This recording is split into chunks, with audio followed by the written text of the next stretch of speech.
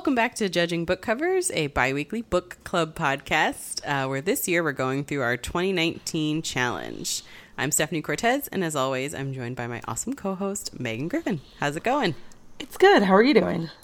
Pretty good. Pretty good. Kind of surprised at the weather that we're getting, which is not snow. Yes. I went into the office yesterday and walked into my boss's office and went, I think I'm calling out sick. And he was like, go ahead. So, yeah, I think everybody is hoping it's spring, but yeah. I don't think we're there yet. Not yet. But I was walking the dog the other day. There's this little...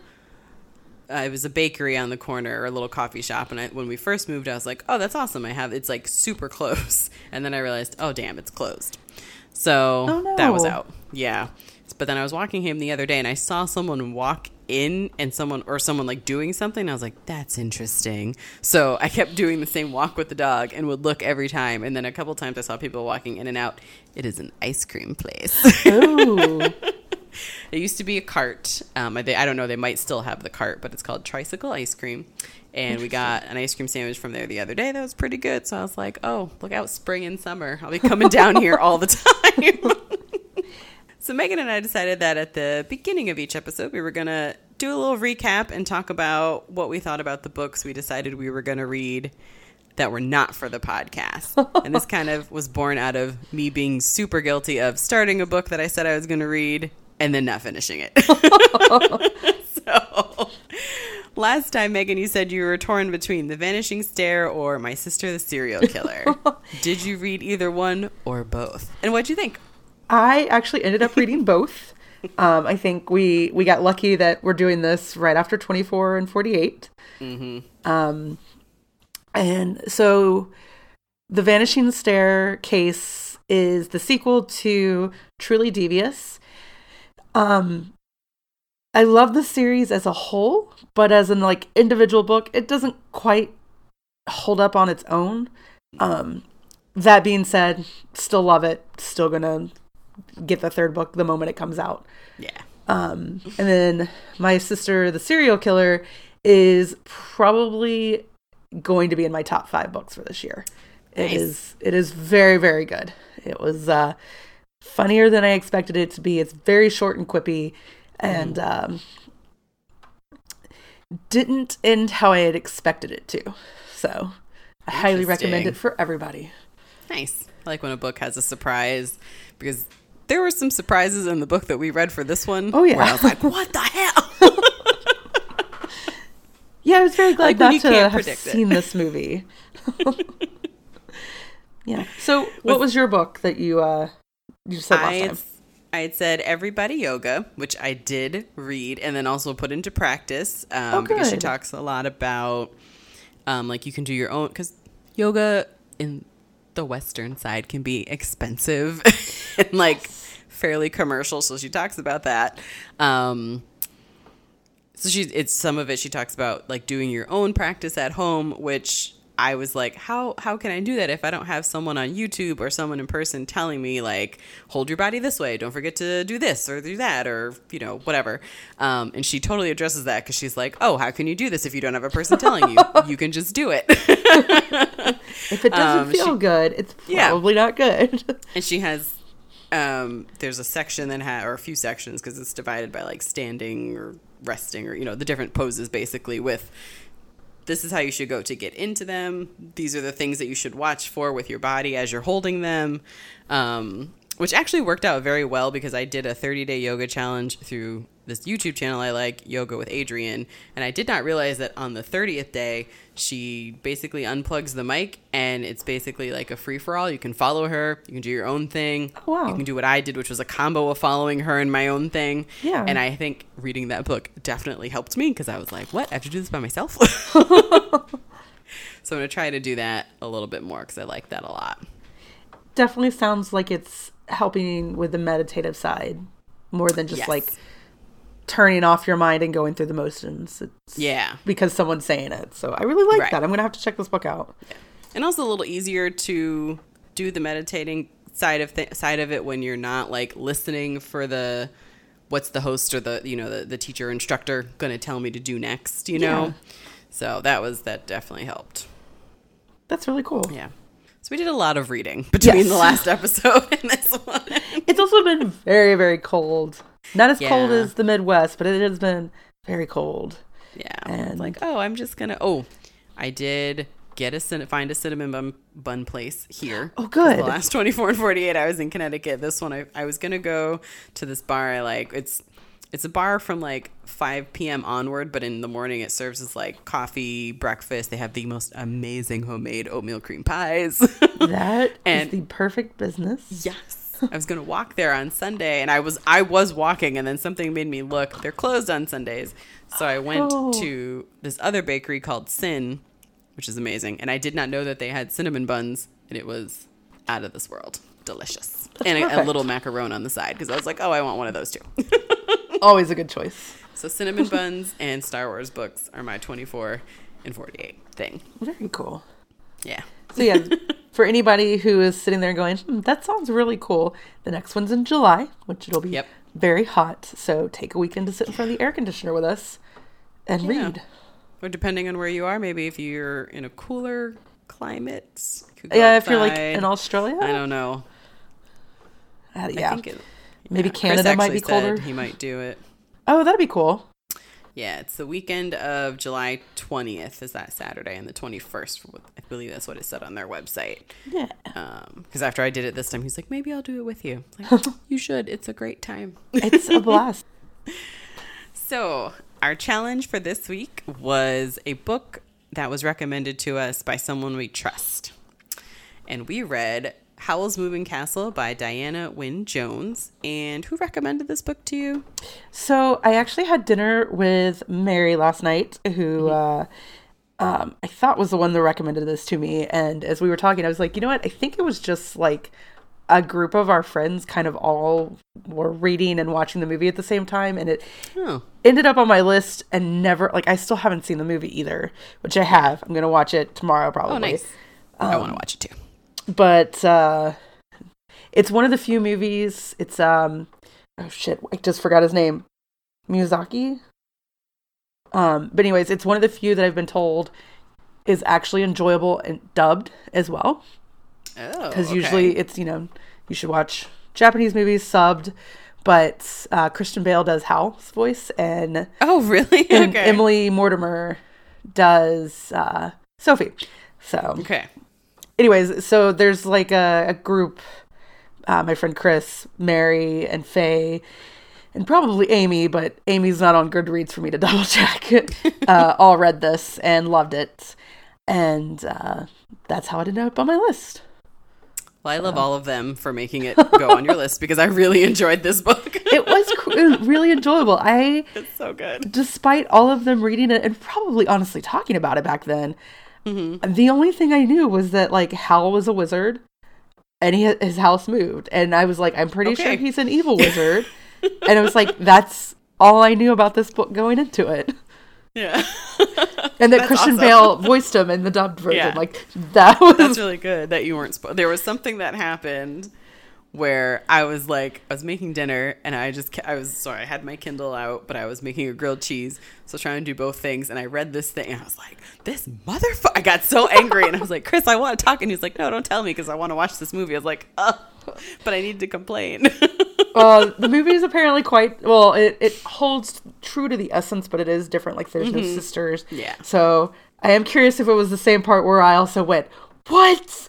But where I was like, oh, I think this book just like completely turned in what it is for me. So. And you read it on your Kindle, right? I did, yes. Yeah. I got this. It was on like I get Kindle things sent to me, the daily deals, which is a very dangerous thing. I don't recommend it. But at one point it was like $1 and I was like, yeah, sure. I'm going to read this eventually. It was like $3 or $4. I was like, oh, this is cheaper than the book and I don't have to wait. I honestly wasn't sure if the library had it. So I just did it on my Kindle, but I looked up the cover. I like the look of the cover. Yeah. Like this green, actually, I don't know if you can see that. That's the same cover. Yeah. That mine is. Yeah. But it's this pretty blue sky with this crazy looking castle that has legs and a woman with a stick like trying to get in through the door. So basically the short summary of this is Sophie is a young girl who unfortunately, apparently where she lives, being the eldest child of 3 means that you're just gonna fail first and life's not gonna be great for you and you're never gonna do as good as your siblings. So don't expect much. And what ends up happening to her is the Witch of the Waste puts a spell on her that turns her into an old woman and makes it so she can't tell anyone she's under a spell.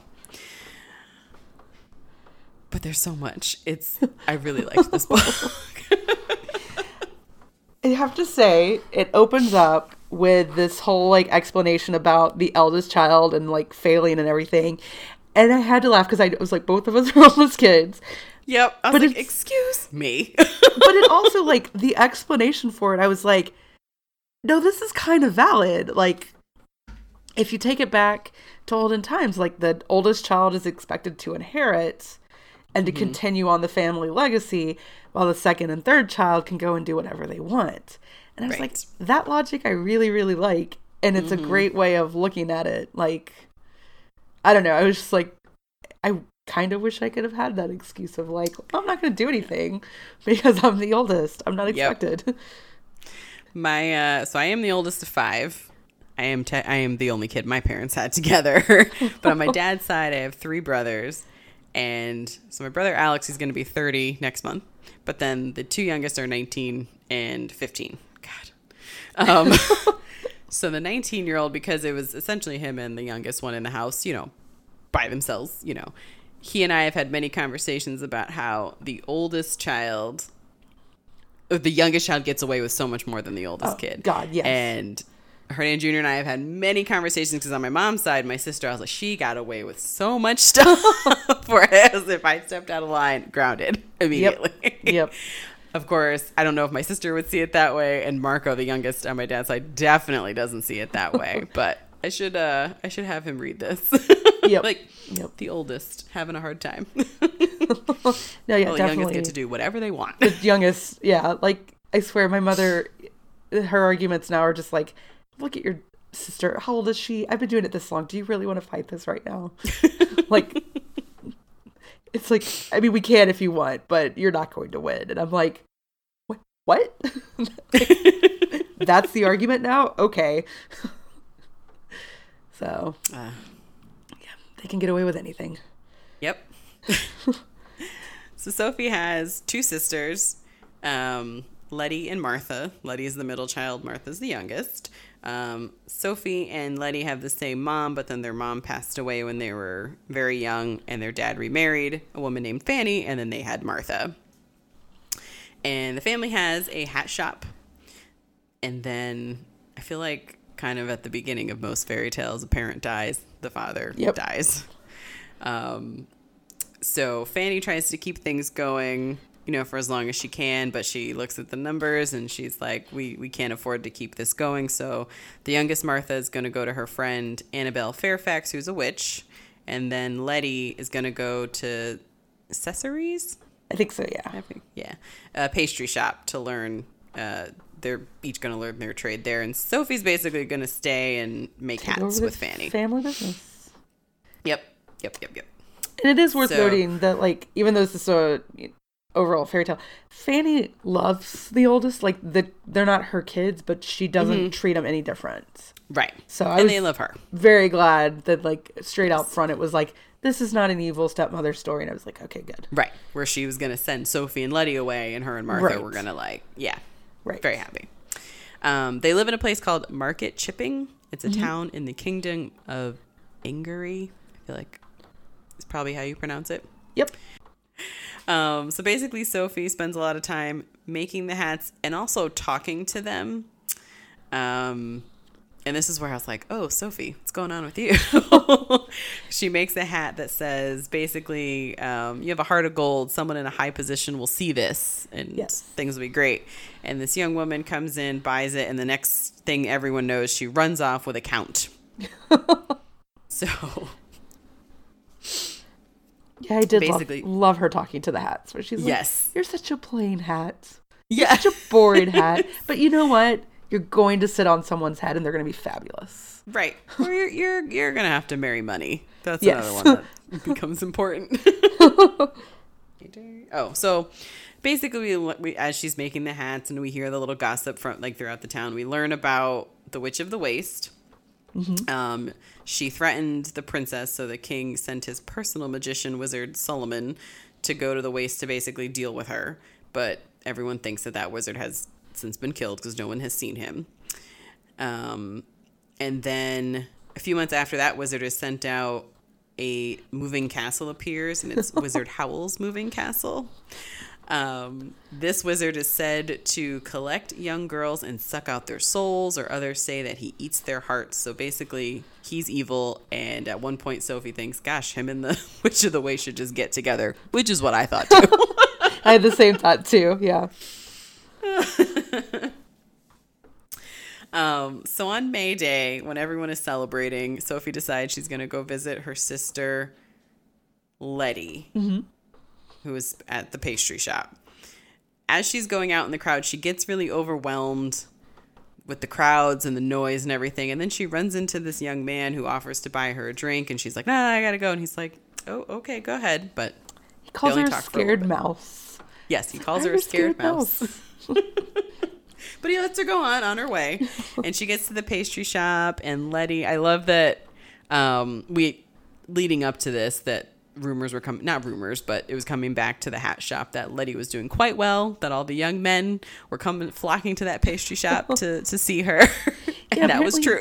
Letty's gorgeous, and everybody expected her to marry someone rich and live happily ever after. And Martha, or do I have that backwards? And Letty was going to marry comfortably and be smart, and Martha was going to go off and have the grand adventure. Yeah. And, the reason why this is confusing for us to explain is because Sophie finds out a little bit after she gets there, and her and Letty go to a back room, that she's not actually speaking to Letty. It's Martha. That Martha did go to Miss Fairfax and found a spell that would basically let them switch places and let them look like each other and then slowly wear off. Yes. Which I like, because Martha and Sophie are pretty, but Letty's gorgeous. Mm-hmm. And Letty wanted to learn witchcraft, and Martha didn't, so boom, problem solved. And then Martha is also the one who points out to Letty, or to Sophie, that maybe Sophie's being taken advantage of, that Sophie's always been really good at making hats, and maybe she should be getting paid for her labor. To which Sophie's, I feel like, I don't know. I get why Sophie didn't ask, and I don't know if this is an oldest child thing or if I just relate to that, where it's like, but I'm still an apprentice, I'm still learning. Yeah. And Martha's like, you're really good. Oh no, and Martha also points out she's an apprentice, but she's getting paid. Yeah. I was really curious. I really related to Sophie. Some of the things she said, I was like, no, I've definitely felt this at one time or another, where it's just like, I just want to keep the peace.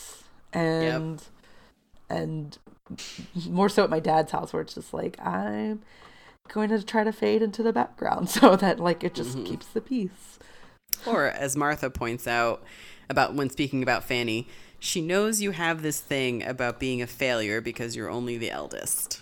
I think most of the the eldest kids around would know that fear of failure. Oh yeah. The pressure put on. Yeah. Mm-hmm. Yeah. So basically that gets Sophie thinking, and she does bring it up to Fanny about how maybe she should be earning a wage. And Fanny says, of course, yeah, we'll see about that when I look at the books next. But then it never comes up again. And Sophie also thinks about how a lot of the times now it's just her in the shop, that Fanny is off doing whatever. Yeah, she thought that Fanny was out getting fabric or whatever, and Martha's like, no, she's out gallivanting, she's doing nothing. I also, really enjoyed. So Martha's like roughly 15, I think, and she's like, I want to get married and have 10 kids. And I was like, oh my God, yeah. Yep, I hear the 15-year-old in you. Like, yep. I like, there's a part where Sophie later on meets a young child and she's like, yeah, she's cute, but 10 of her? That's a lot. Yeah. Yeah, 10 kids, that's a lot. Mm-hmm. But you got to get started quick. Which is true. I mean, her logic is sound in that. If I want to get these 10 kids, I gotta get quick. To it. My guess is she gets like 5. And then she's like, I'm done. That's enough. I'm done. This is enough. Yeah. So then one day, Sophie's in the shop alone because Fanny's not there. And a woman comes in and it ends up being the Witch of the Waste. And is there one man with her or two? There's one, Gaston.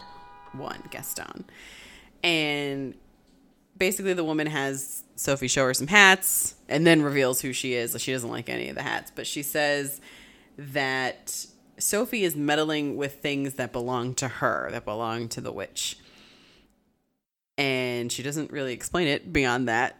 And she casts a spell and Sophie notices, like she sees her hands change. She's turned her into an old woman.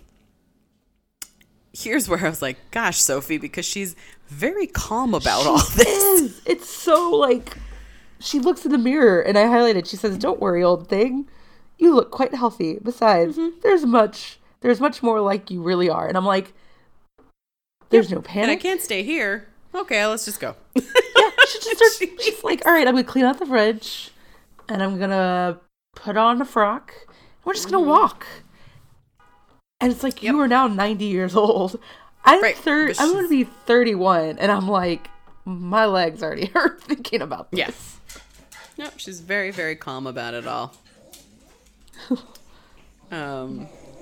She doesn't leave a note, which also, I mean, I know she can't tell anyone that she's under a spell, but she doesn't. She just leaves. She just gets her bread and cheese. She leaves the shop, starts walking. It's so bizarre. She does find a scarecrow along the way that she talks to. Like she props it back up and talks to it, and she does. So again, with the failure, she says something to it like, "Now, if I wasn't doomed to failure because of my position in the family, you could come to life and offer me help in making my fortune." Like always with that failure fear. Then she comes across a dog that is stuck in branches or in a hedge. There's like a stick that got stuck in the rope around its neck. So she helps get it free. And even though the dog, runs off, she's like, well, that's fine because now I have this walking stick. Like she's finding the bright side of everything. Yeah, she also doesn't particularly care for dogs. That's true, yeah. Yeah. Which I love that they don't use it as like, she's cool with cats. It's just like, dogs kind of scared her when she was a kid. Which I get. They haven't quite stopped scaring her.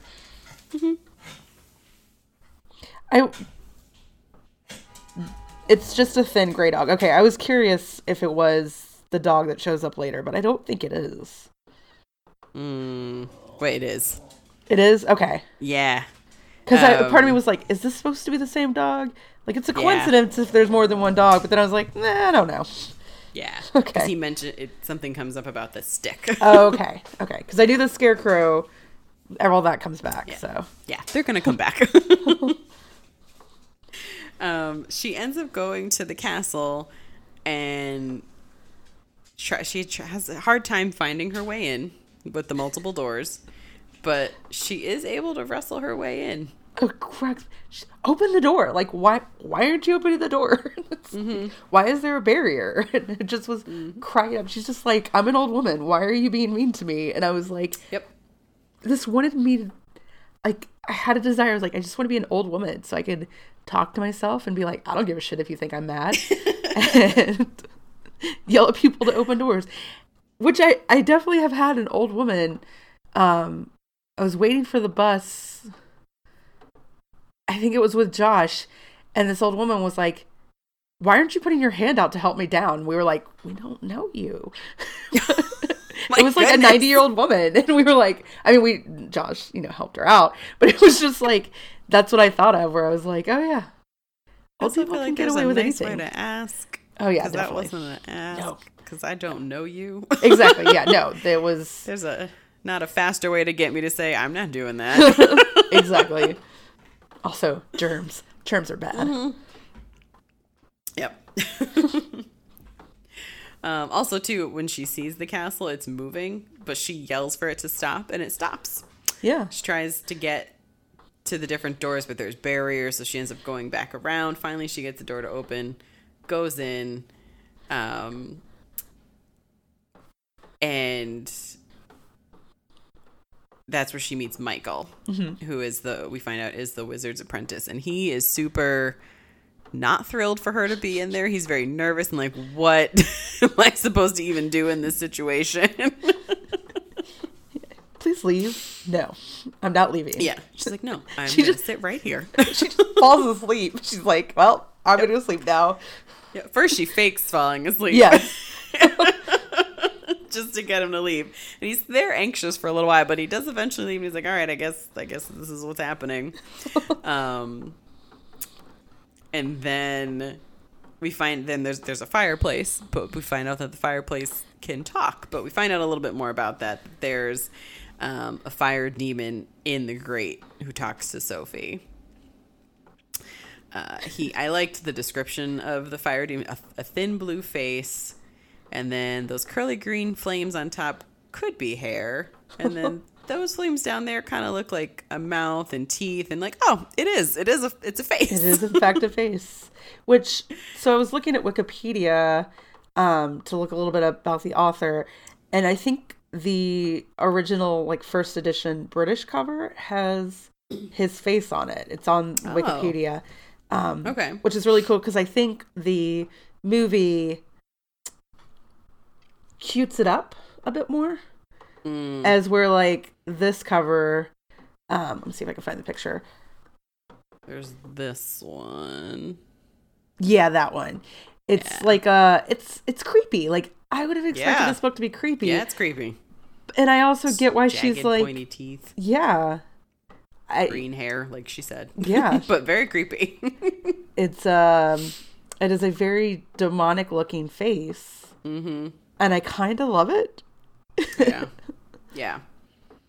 Because he is a fire. She says, "What are you? A fire demon." He tells her straight out that that's what he is, and also that he can see she's under a spell.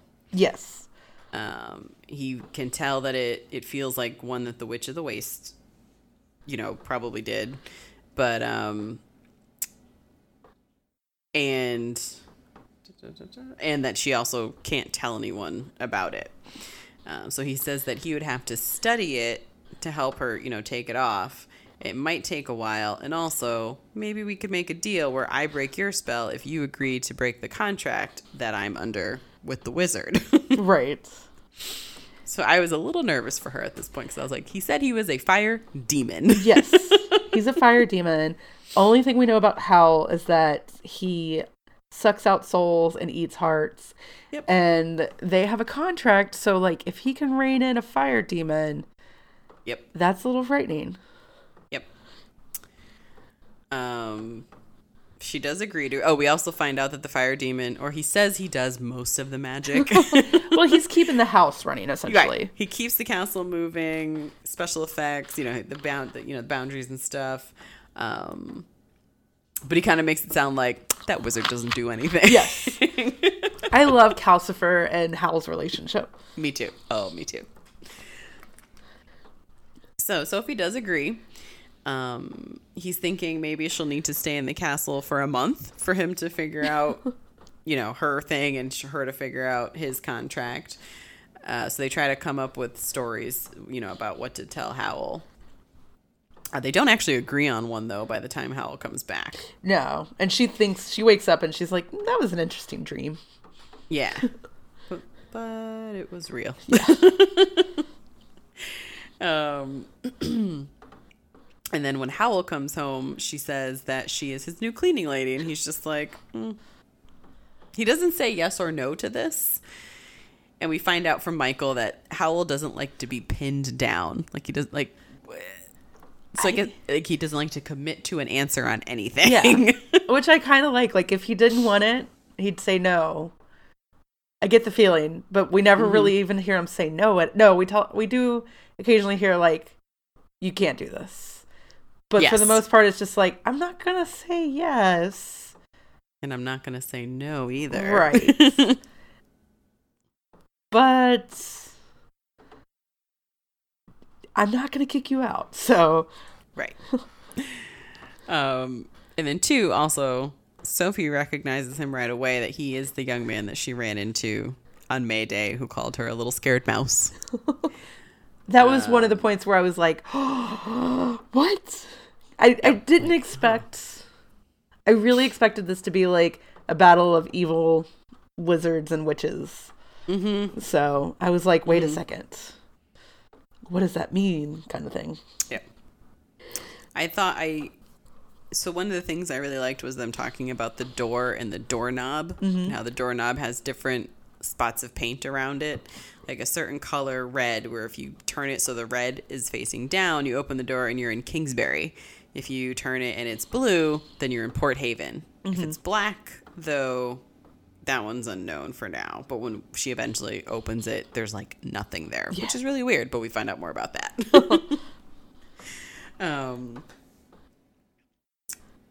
We also find out that the castle is an illusion. There's only like the room she's in and 2 bedrooms and a bathroom. It's not this huge thing. Yeah.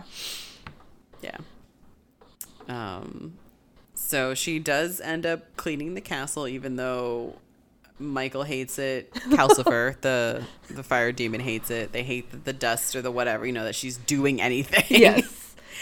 Calcifer, from what I gathered, it's never explicitly said, but like you can't let him burn out.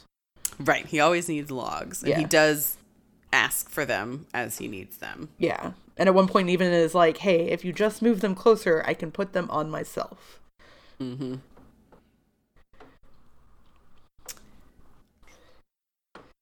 She goes into the bathroom, which was disgusting, and has like weeds in the shower that are like growing up from the drain, and like all these different tubes and stuff that have like skin and eyes and decay, and it's like, this is pleasant. Like, why are you labeled these bad things? But that's where I was like with you, like, okay, he's a wizard. Yep.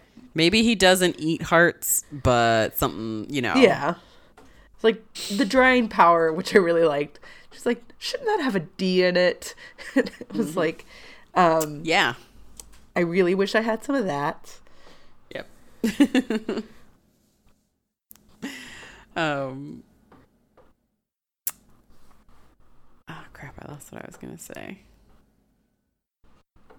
Oh, I did like to...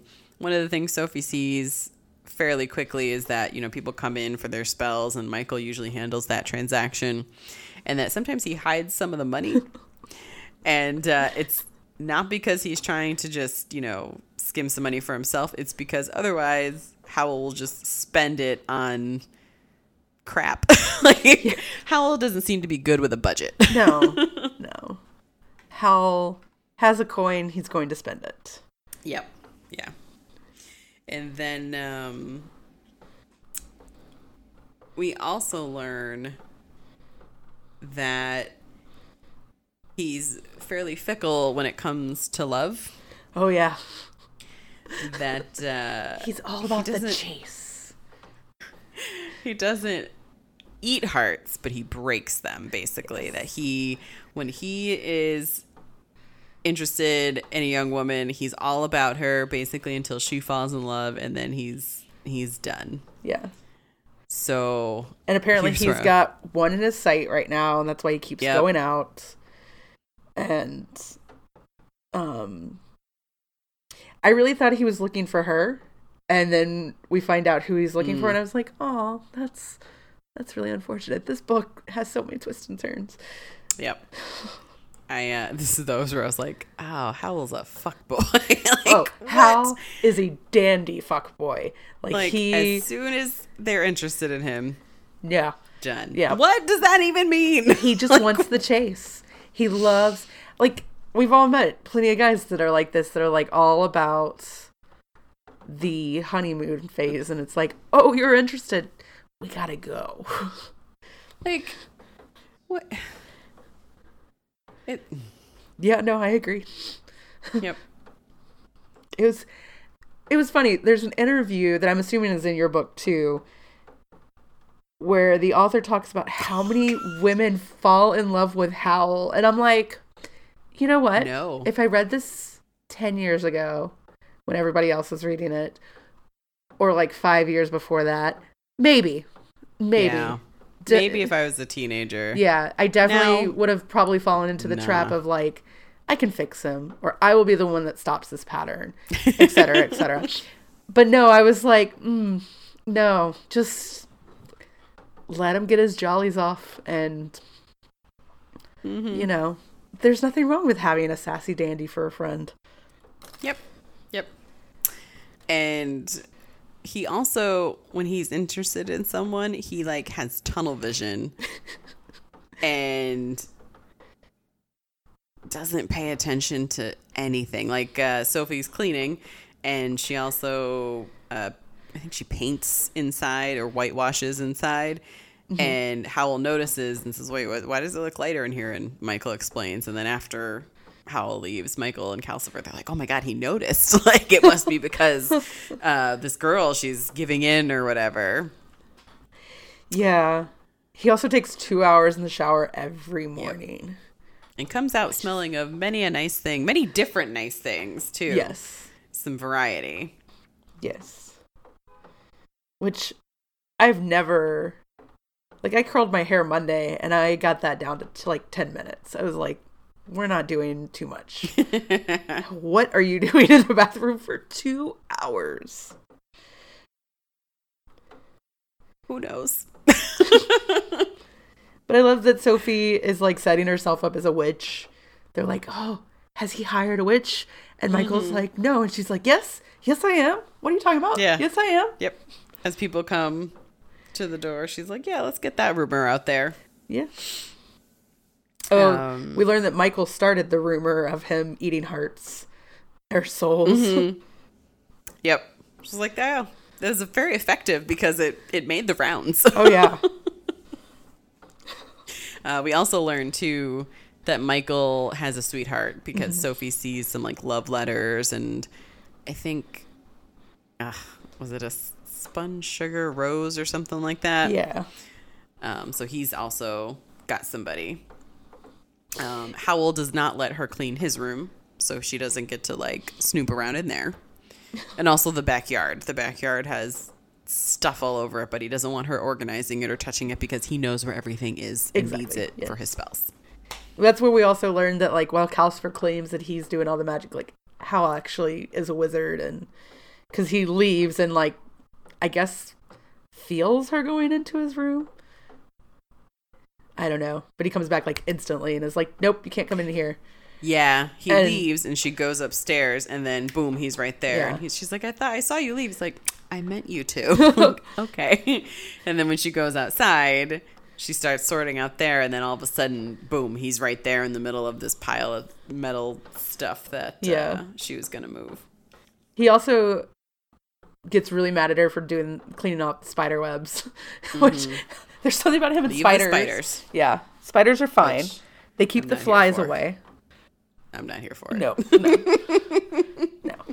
Actually, on Minds at Yerk, Alex has added a page to our website because he does an animal fact for each episode, and he has added a number of episodes since his last spider fact. Because I told him, like, on the episode, I was like, no more fucking spider facts. Stop it. So, I was with her. I was like, get the spiders out.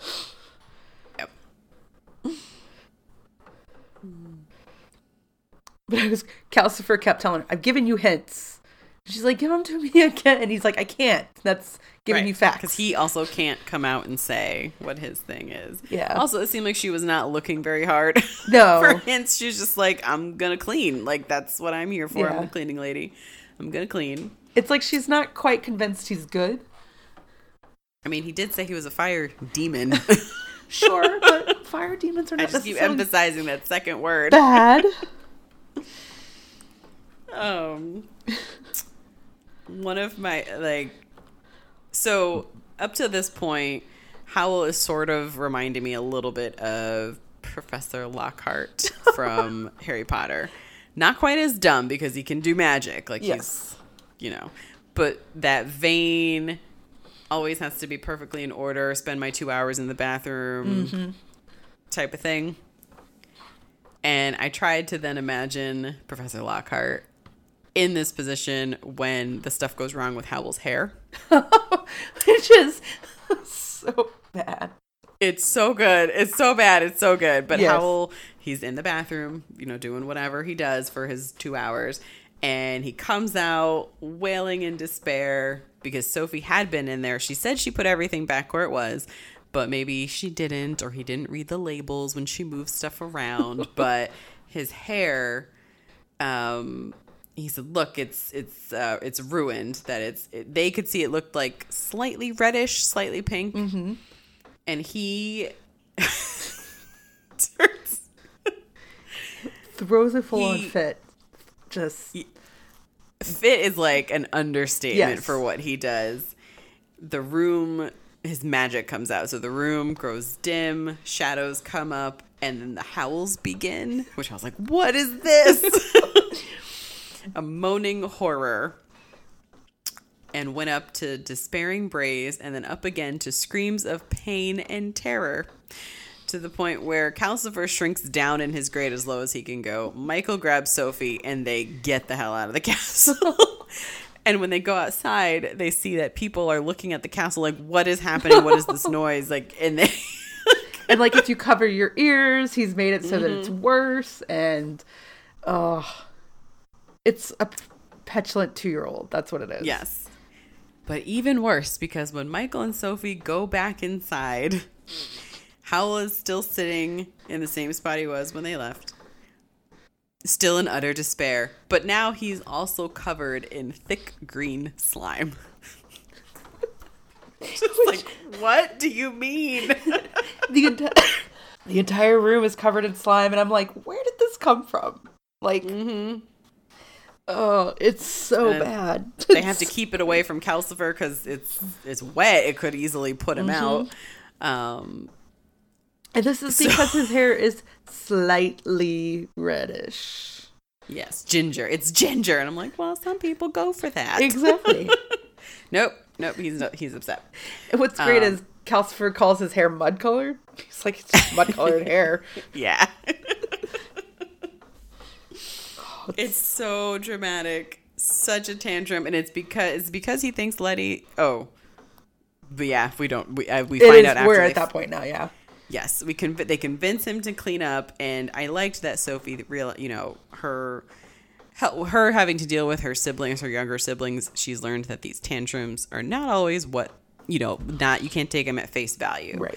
So she asks, like, is it because this woman, young girl, she doesn't want anything to do with you? And he's like, she's so beautiful, she's so wonderful, she's amazing, and she doesn't love me. And then he says it's Letty Hatter, her sister.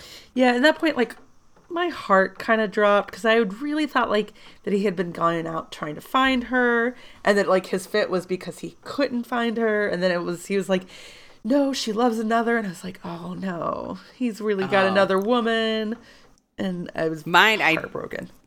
I took it more as, he likes Letty, but he just wants to basically get her to fall in love with him and just drop her. So definitely. Fuck this, Howl. We're not doing this. Yeah. No, I was like, Howl is less in my eyes because of all this. But then we find out poor Michael. Oh my God. Poor Michael. So Sophie tries to go and talk to Letty to warn her. But I think she gets stopped by the Scarecrow, I think. Yes. First. Yes, she gets stopped by the Scarecrow. She makes Calcifer, like, speed up the castle to keep him out. Which Calcifer throws a fit about. And she's like, double time it because of resources. I don't know. I was just cracking up because it's like, we got two hilariously sassy, whiny boys in one house. And then poor Michael and Sophie. Yep. I love Calcifer. He's great. Yes. But he does it. He's exhausted after, but he does it. Keeps the scarecrow out. And then Sophie ends up not leaving to talk to her sister. So when Michael had left, when Michael comes back, he's like, "Oh, everything's okay. Letty loves me." And she's like, "What?" What is happening? He's like, "No, it's fine because she's never even seen Howl. It was all a mistake." So but we know that Howl was there at Mayday, and yeah, it was very convoluted. And I was like, right. Yeah. So Sophie basically says that Martha is her great niece, so she has him like sit down and tell her what's going. Basically, she doesn't quite come out and say it, but she basically gets him to say, "How do you know Letty?" In such a way of, which Letty do you really like? Which he is in love with the Martha version at the pastry shop, right? Which, like, yeah. Why not just say you live in a wizard's house? He's a wizard apprentice. You got Calcifer, who's under a contract. Fucking say it's your sister. Like, that was the one point I was like, you can say, like, she isn't barred from saying that it's her sister. Maybe because it would then lead to, how are you a 90-year-old woman sisters with? Yeah. And then it's like, her? No. I mean, I get why she goes that route, but also I was like, this could have caused your spell to get broken quicker, or at least them to realize that you're under a spell. But also, why Calcifer is not telling? I don't know. But yes, he's in love with Martha Letty. Yes. Who... she also asked Michael, "How old are you?" He's about 15, so he's the right age. Sure. I mean, right age in terms of he's not super, like, a crazy amount older than agreed than Martha. And he does not also the right age say, to maybe start having kids, but yeah. He does say, like, I've got 3 more years of this apprenticeship, like, so they're not rushing off anytime soon, thankfully. Yeah. I did also like that he says he knows that Letty's not lying, or Martha isn't lying because she stops twiddling her thumbs when she lies, and Sophie's immediately like, "Oh yeah, that's true." Like, you picked up on that. Yeah. That was a cute little thing. Yeah, at no point did it ever feel like Michael, like, he genuinely loves Martha. Yeah. It's not just for her looks. Yeah. And then Howl comes back, and we find out a little bit more about the Witch of the Waste, that the king wants Howl to volunteer to look for his brother, Prince Justin, but he doesn't want to. And he said basically there's a woman in the waste. She's just bad news.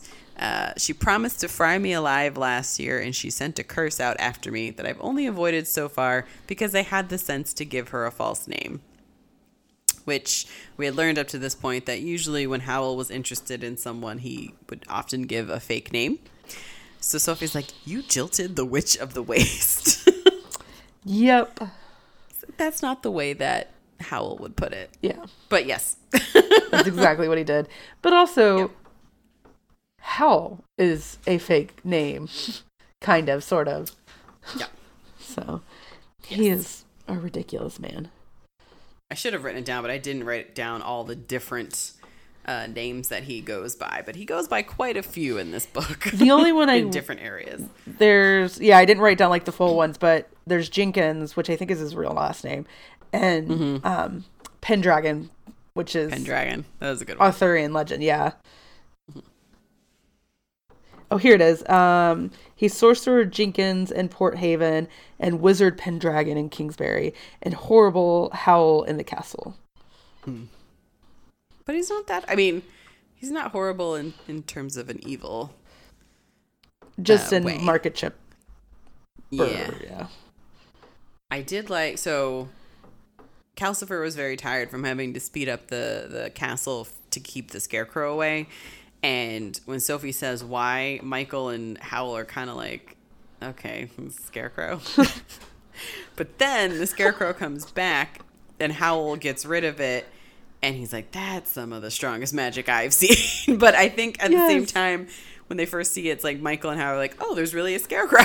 Like, you weren't lying. You're not a crazy old lady. Yes, I loved it so much. I was like, because it's like an affectionate teasing almost, but he's like, did you stick your big nose in this? And it's like, you're just an old bat kind of like treating her. But yeah, like the whole like, oh shit, there's really a Scarecrow.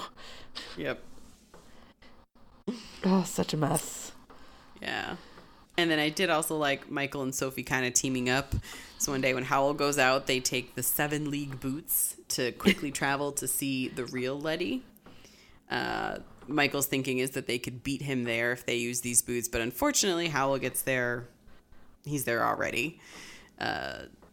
Sweet talking Letty. Mm-hmm. And a dog's trying to attack him. Yes. Yep. And they talk to Mrs. Fairfax, who does actually know who Howl is, and she says that her and Letty know, and that she knows which Hatter child she has in her home. That basically she recognized the spell immediately. And she wouldn't want to keep someone honey as a base. Yes, all of her spells use honey as spells. Yeah. But she wouldn't want to keep someone, against their own will, so she's just letting the girls stay switched. Mm-hmm. Which I thought was cool, because if she's a witch, it's, and it was also her spell, so. Yeah, there's, Howl is questionable in his morals, but he's not, by this point, really evil. I mean, he's a fuckboy, but he's not evil. And the Witch of the Waste is evil. Yes. But, like, these people that you expect to be kind of heartless or, like, low-key evil, there's a word for it, but they're not. They're not malicious at all. Like, everyone's just really super chill in this book. Yeah. But Letty, she also does talk about how Letty does like someone else that has an unfortunate disability. Which means he's cursed from the Witch of the Waste. Yeah, and that I think she couldn't help him. Yeah. But also Fairfax couldn't. She kind of, it's not that she necessarily wants Letty married off to Howl, it's that she realizes Letty's more powerful than she is and wants to find someone to train her up more. Right. So it's just an interesting combination for sure. Yeah.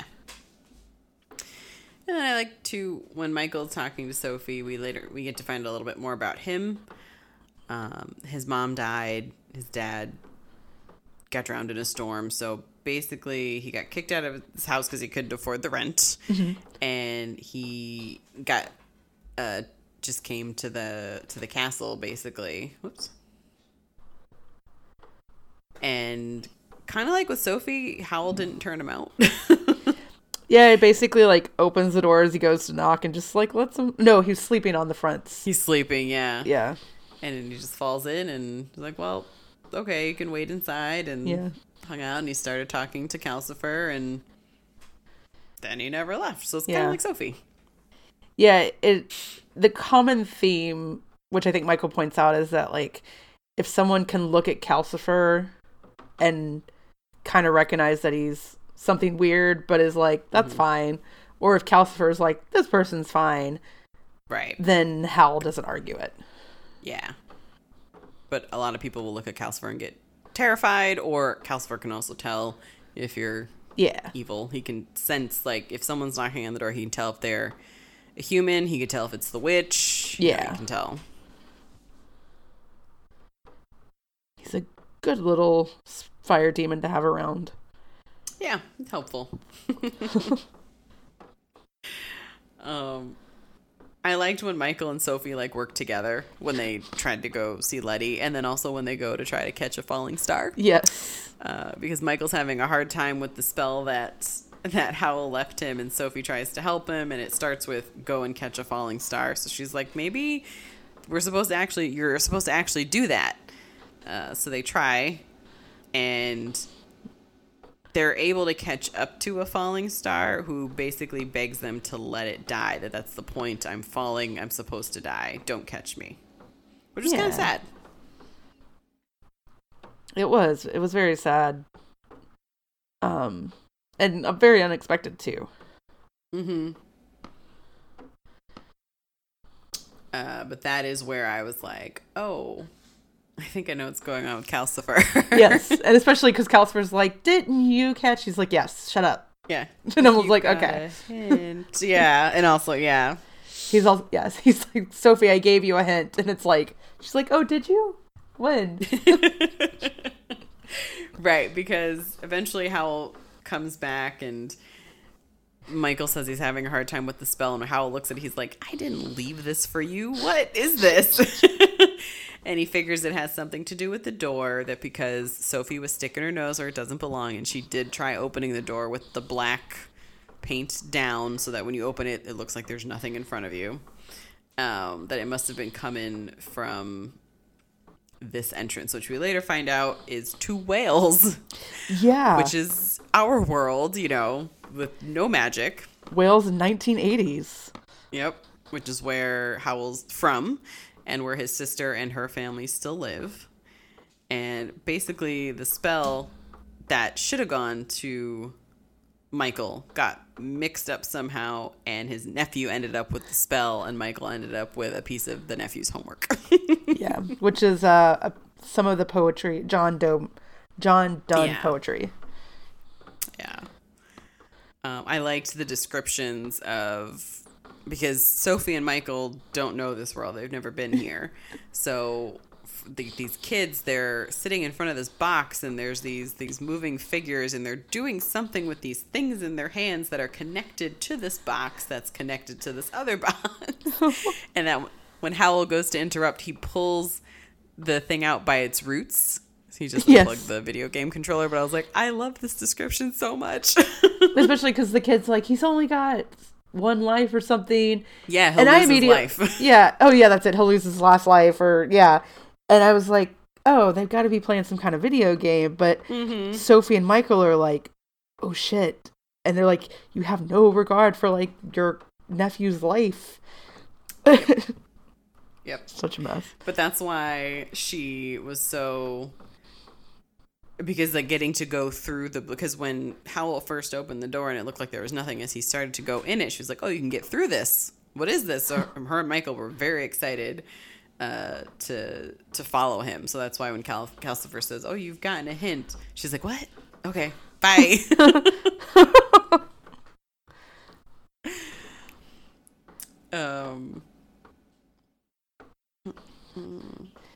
We learned that Hal's family doesn't particularly understand him, to be generous. Yeah. Think he's off doing nothing and wasting away and wasting money is probably a better.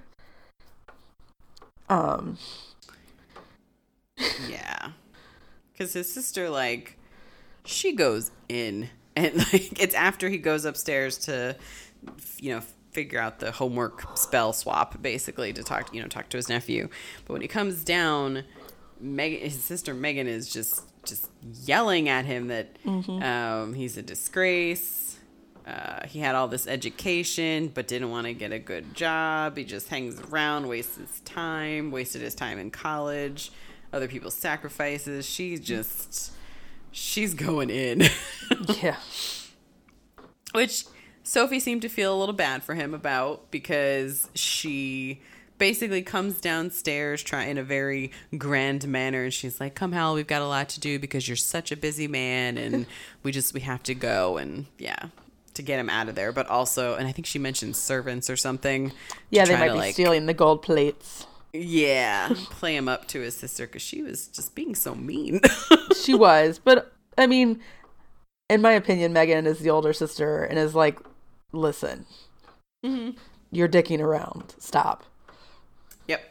Because from her perspective, he is. What is he doing? Exactly. I mean, from any perspective, it's still questionable. What the hell is he doing? that's true. Besides just getting women to fall in love with you, so you Yeah. can be like, all right, bye. They end up having to go to Mike or the nephew's teacher's house because he did turn in the spell to show that he was trying to do something. Yeah. And they meet Miss Angorian, who was engaged to a man named Ben Sullivan, who disappeared. So she rebuffs Howell's advances because he's trying to turn on that charm and sweet talk her and ask her out for dinner. And she's like, no, I'm engaged. Thanks. Bye. But, like, they can tell Sophie and Michael are like, oh, Letty's been forgotten. Yes. Which for Sophie, well. it's like, this is my little sister. You're just going to Yeah. break her heart like that? What the hell?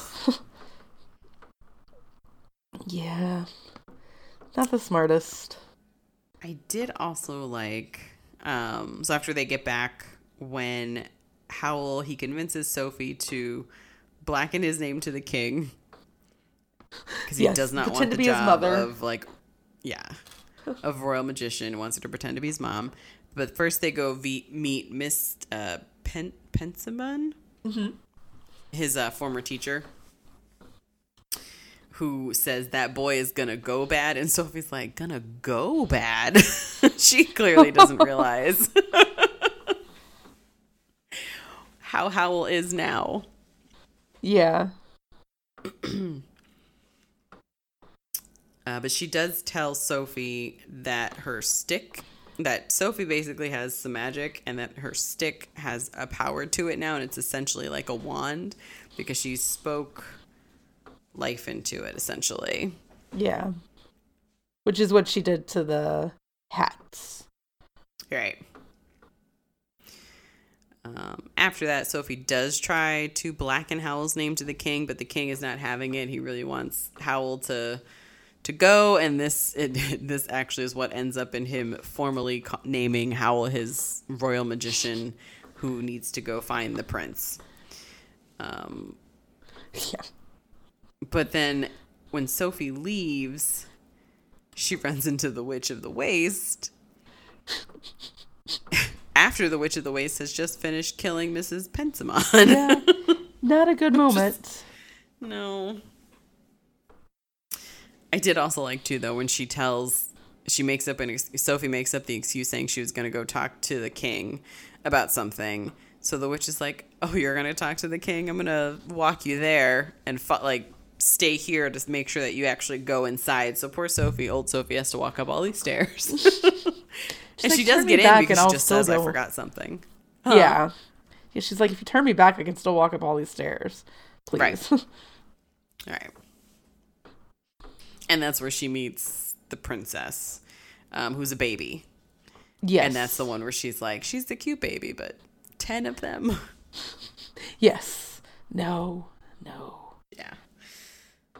Oh, and then, too, she also finds out some of her magic was working because one day when both Howell and Michael were out, people were coming for spells, and one man asked for a spell because he had to duel someone. So she gave him a packet of cayenne pepper, basically. Yes. And it worked because it made the guy sneeze. But he didn't kill the guy, but now the guy's suing him. But she finds out that that's the Count of Cataract. Which is who that person with the hat, yeah. Yeah. She ran away with him. But yeah, like, Yeah. the way that the line of it being like, he's suing me was just like thrown in and like a quick throwaway. And I was just like, okay. All right. Yep.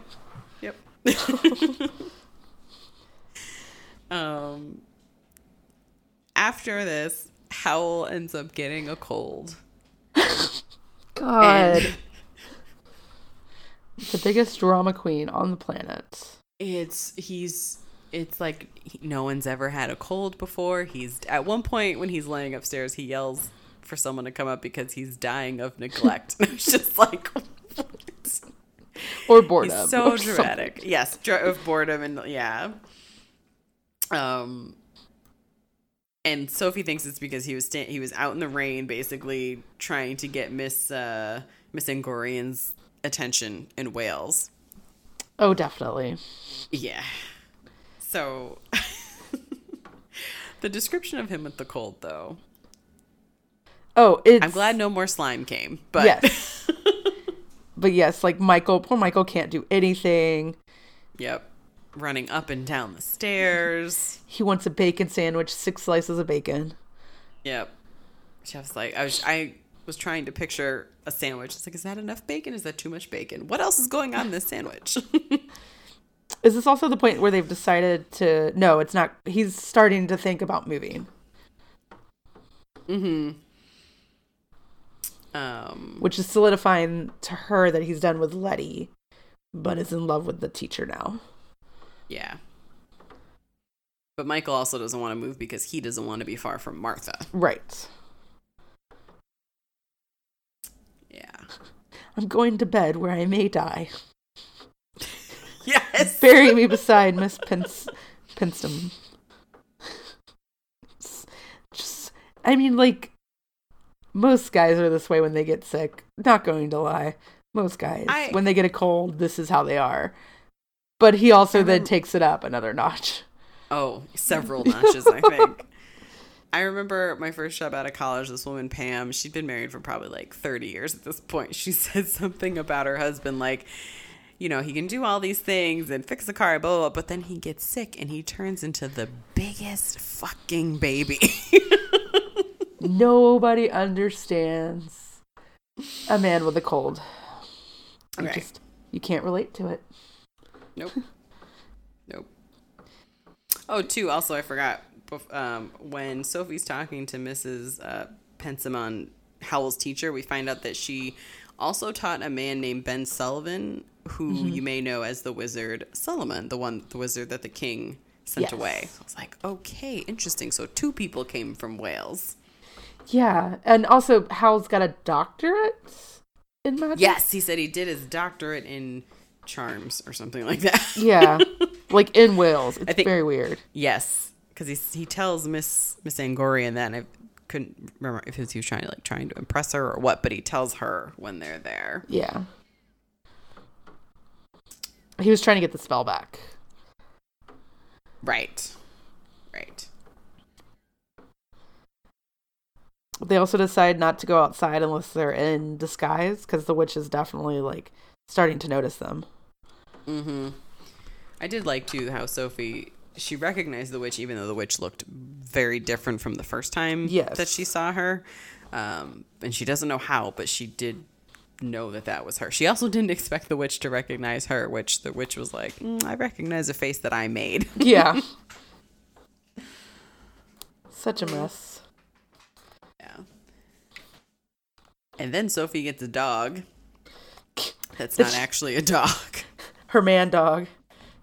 Yep, a dog that turns briefly into a man and is able to say,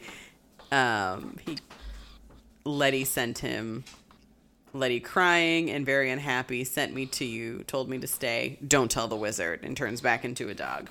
Yeah. So, in her mind, she's like, oh, she's heartbroken. This is like her way of keeping tabs on Howell, and which is what I thought. No, I agree. Yeah. Yeah. Calcifer sees all this happen and he says, you know, I mean, very obviously he's a human under a spell. Yes, he is. Yes. But he also doesn't tell Howell, which I thought was interesting that he also kept the dog man's secret at first. Yeah, Howell is convinced that Sophie bullies Calcifer into doing things, but it's like, no, Calcifer's just like, yeah, whatever, I'll do what Sophie says. Right. Yeah, because I choose to. Yeah. Because why not? Because why not? Yeah. So Howell's also devastated by the death of his teacher, and decides he's going to go to the funeral in disguise. But I was like, this is a bad idea because the witch is looking for you.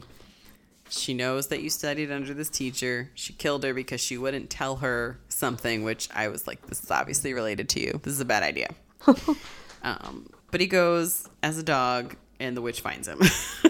Shocker. Yeah. I like the description of the fighting, though, that it's like up in the clouds, and then they fight with illusions, and then there's crazy strong winds and waves coming up out of the harbor. It is just as dramatic as Howl is. Yes. Accurate. He's able to get away. He doesn't kill her, but he's able to get away. And Calcifer, because he's connected to Howl and helps with the magic, he's able to sense that the witch's fire demon is really old, that she's had it for at least like 100 years. Thought of things to do that Calcifer hadn't even thought to do. And that's when Howl decides that they need to move, because Calcifer is actually in the Port Haven house, so he wants to move him. There's some concern about this possibly killing Calcifer. But it's necessary. The safest. Yeah, it's necessary, safest option right now. So Howl ends up actually buying Sophie's old house in the hat shop because Fanny has sold it. Yeah, she's gotten married. Yep. So they decide they're going to buy it. They're going to sell flowers.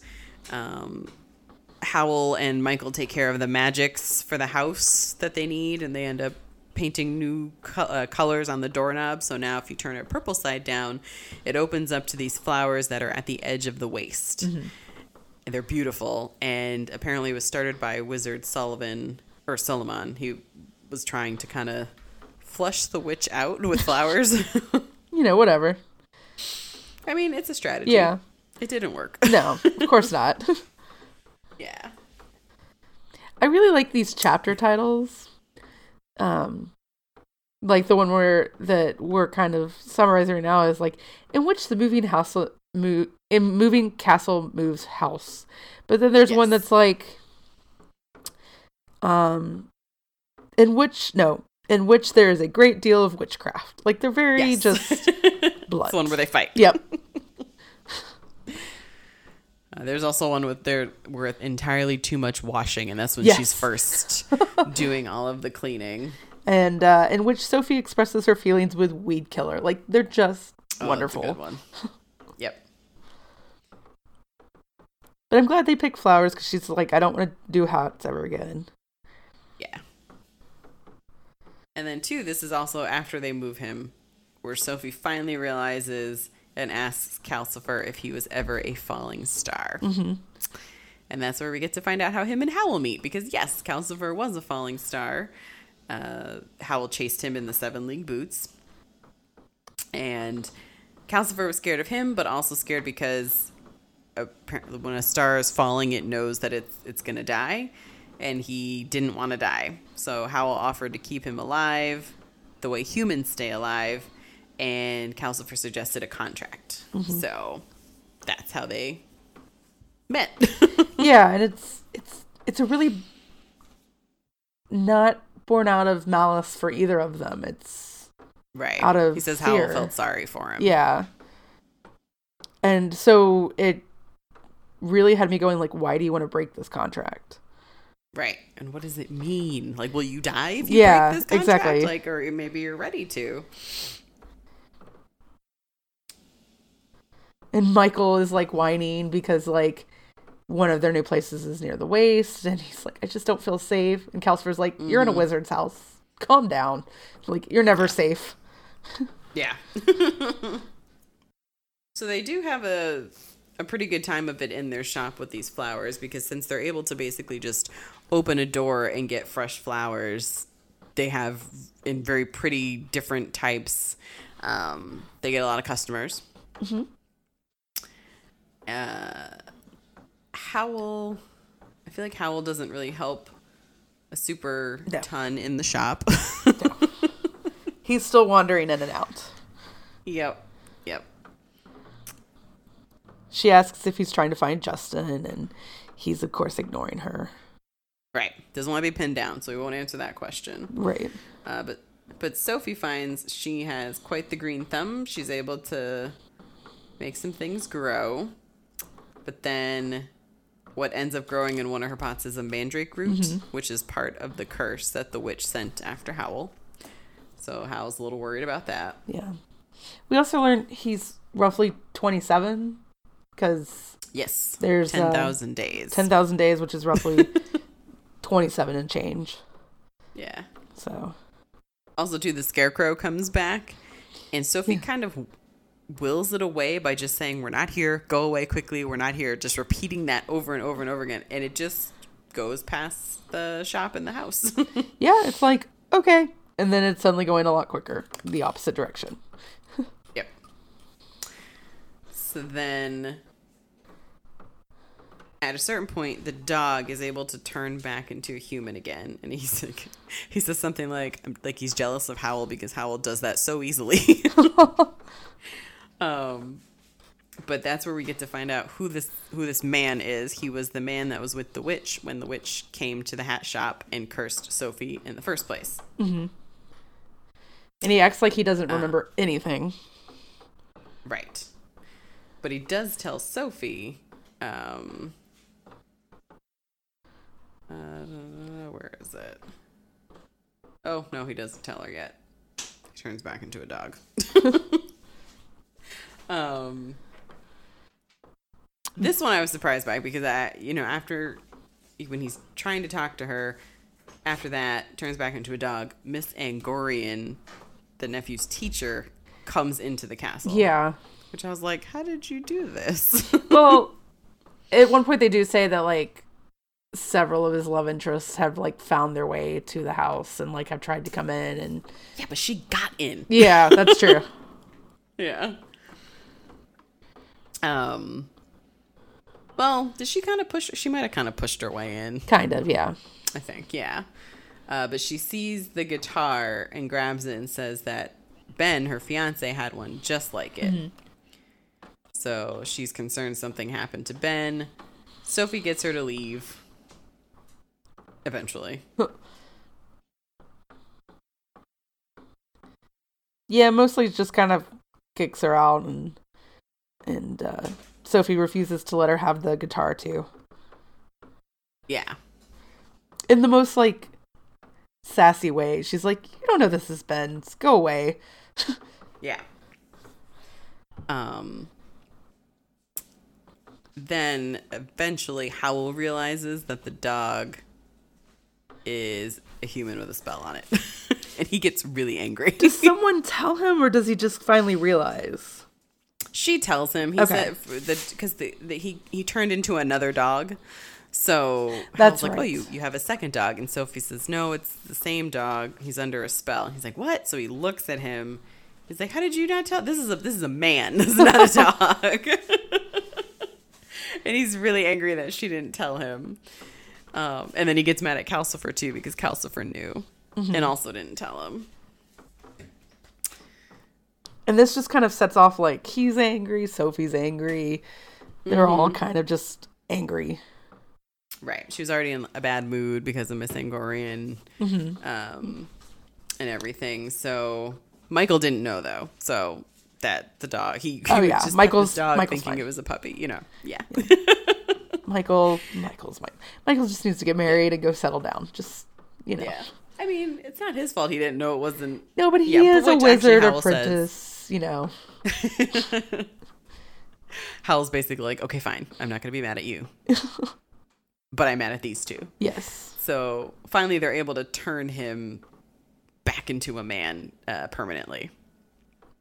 Yes. But Calcifer says that this man is incomplete and that he has parts from another man, which is weird. Yeah. Because he's Percival, or the last name he answered to is Percival, so they call him Percival. He doesn't know. He says he doesn't know, like, remember anything. And Sophie's pissed, and she's like, I just want to kill something. So she goes and kills things with weeds. Weed killer. Right. Which wasn't actually, what was she? I think she was trying to make whatever it was be daffodils, but she was angry, and it turned into something not great looking that they figured could kill the weeds, so she went out killing some weeds. Yep. And Percival goes with her, and then he says he doesn't even actually know how he knows her sister Letty, because she says she never saw him, but he knew all about her. And basically the witch thought that Sophie was Letty. Yes. In the hat shop. And he didn't actually know that Letty had a sister. Yeah. So like it's a case of mistaken identity. Right. And then the witch turned him into a dog just after, they got out of town from putting the spell on Sophie. And then Sophie found him and he couldn't that's when he says that he couldn't get rid of the stick and it stuck him, he got stuck in the hedge because of it. And then this is the part where I got really upset. Yes. It got weird and upsetting. Yeah, because Percival says that Wizard Howl kept visiting Letty. Letty was not interested, and she asked him to bite him. Yes. But Howl suddenly started asking about Sophie. And then he told Letty he knows someone called Sophie who looks like her. Letty said it was her sister. And Howl said that she was an old woman. And this is where I was walking around my kitchen just yelling, "You motherfucker!" So it's like, you knew and you haven't said anything. Yep. You haven't helped her. What? Howl knew. Letty knew. Michael knew. Yeah, we find out Michael, which is then another round of me yelling, "This motherfucker!" Martha knows. So angry.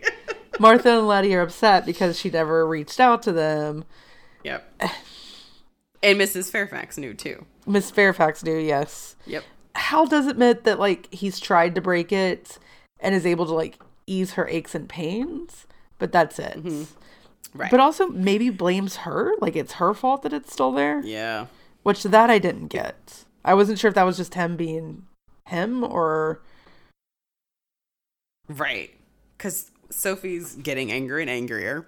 She realizes that if Miss Fairfax could tell who she was, that most likely Howell's teacher could tell when they met that this is not actually his mother.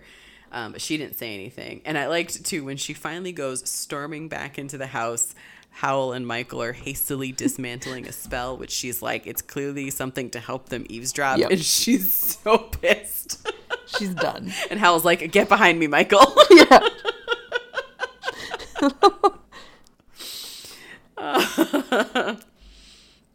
So... Yep, it's... She...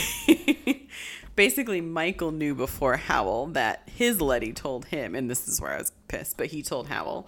And then Howl says that the other Letty also told him. Yeah, he's like, it's like a week of everybody telling me. Right. But he's also like, you think I don't know my business well enough to know a spell when I see it? He had several goes at trying to take it off when she wasn't looking. It wasn't working. He brought her to his teacher to see if she could help. And then she couldn't do anything. And that's when he says that he came to the conclusion that she liked being in disguise. Yeah, that I didn't get.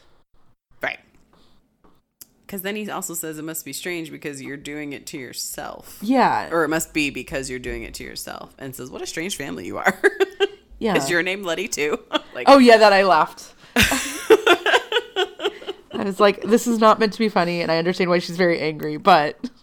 Right, because the next thing she does is throw that weed killer at him. Yes. Just like, good for you. He misses. He's able to move. Everything, they're fine. But I wasn't sure if that had anything to do with it.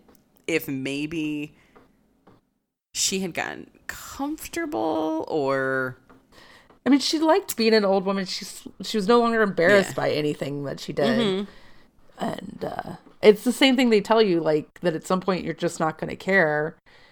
Right. And where when you're younger, you're like, nope, I can't imagine ever being that way. Right. And yet.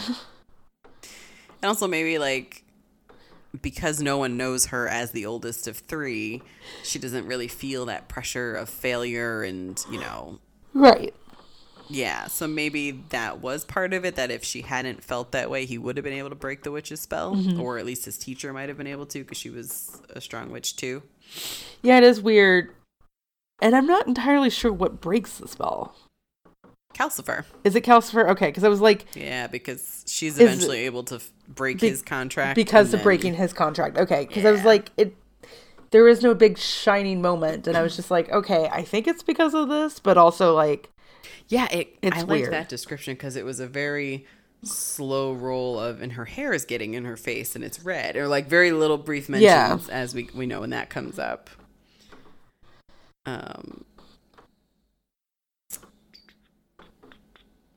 So I felt a little bit better when we found out that Howl had been trying to help her. Mm-hmm. Yeah. I was still also like, why would you not still tell tell her that Yeah, I don't know. Yeah. There's some kind of like Why? moment, like, or at least be like, you needed to learn to accept. I don't know. Yeah. I mean, he's 27. Like, he should be calming down and not so much of like a hyper dramatic fuckboy. For lack of a better phrase. But so Sophie decides to leave. Yep. She doesn't care that Midsummer's Day is coming, which is from the poem that Miss Angorian read to Howl. He took as part of the curse, and that was basically when he was going to have to meet back up with the Witch of the Waste, who I keep wanting to call the Witch of the West. Which is exactly who she's based off of. Yes. Yeah. So she's trying to leave, but she gets caught up helping Michael get the flowers and get the garlands together for Midsummer's Day. And then someone comes knocking, and it's Mrs. Sacheverell Smith to call upon the new occupants. And it's Fanny, her stepmother. She comes in wearing the hat to which Sophie said, "You're going to have to marry money." Yep. And clearly Fanny has married money. And she knows Sophie right away. I teared up here because it was like very clearly she recognized her and really had been worried about her and even had like a reward out for her and like does admit that she was probably taking advantage, but not like intentionally trying to. Mm-hmm. Yeah. And I also liked how when Fanny or Sophie mentions that Wizard Howl took her in because of the things Fanny heard about the wizard, she's like, "Where is he? What did he do to you?" Yes. "He did this to you. I'm going to kill him." She's such a good mom. Yep. So as they're talking and catching up, Michael comes in with Martha, who also knows Sophie. And I was like, yes. Where's Letty?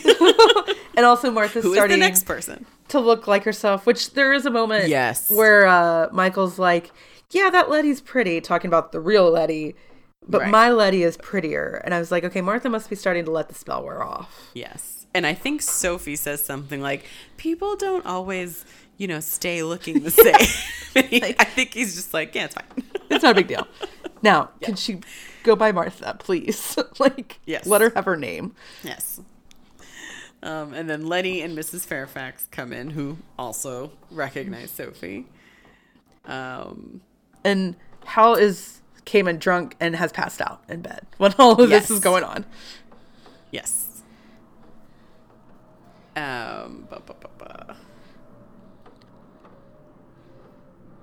they just have a party. They just have a party. What? Yeah, they basically hang out, talking, catching up, and then Miss Angorian comes in. Mm-hmm. So Sophie feels kind of bad for kicking her out the last time. So she's like, "Oh, I guess I can get her to stay until Howl wakes up." And Miss Angorian ends up basically entertaining herself by going out into the flowers near the edge of the waste. So Sophie tells her, "Don't go towards the southeast." Yeah. She's like, "I won't go far. It's fine." And yeah, it was very weird. She's just like, "We'll leave her in the flowers. It's not a big deal." Right. It's like this door that I came through, but it opens up to these beautiful flowers, but I'm not going to question. I'm just going to go. Yeah, so she goes. She doesn't question it at all. Yep. And then a little while later, Calcifer yells up to Howl that the witch has found his sister's family. Mm-hmm.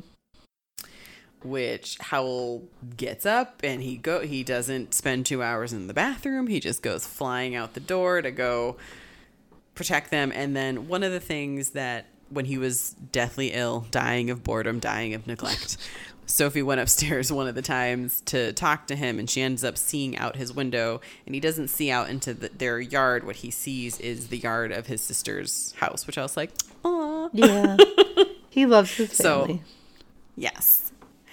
So all of them go charging upstairs, well, led by Sophie because she knows, go upstairs and they look out the window to see what's happening, and they can see the witch standing in the yard and Howell's niece and nephew going towards her, but looking like they don't want to, and his sister standing there unable to stop them. But also, like, reaming into her. Like, oh, yeah.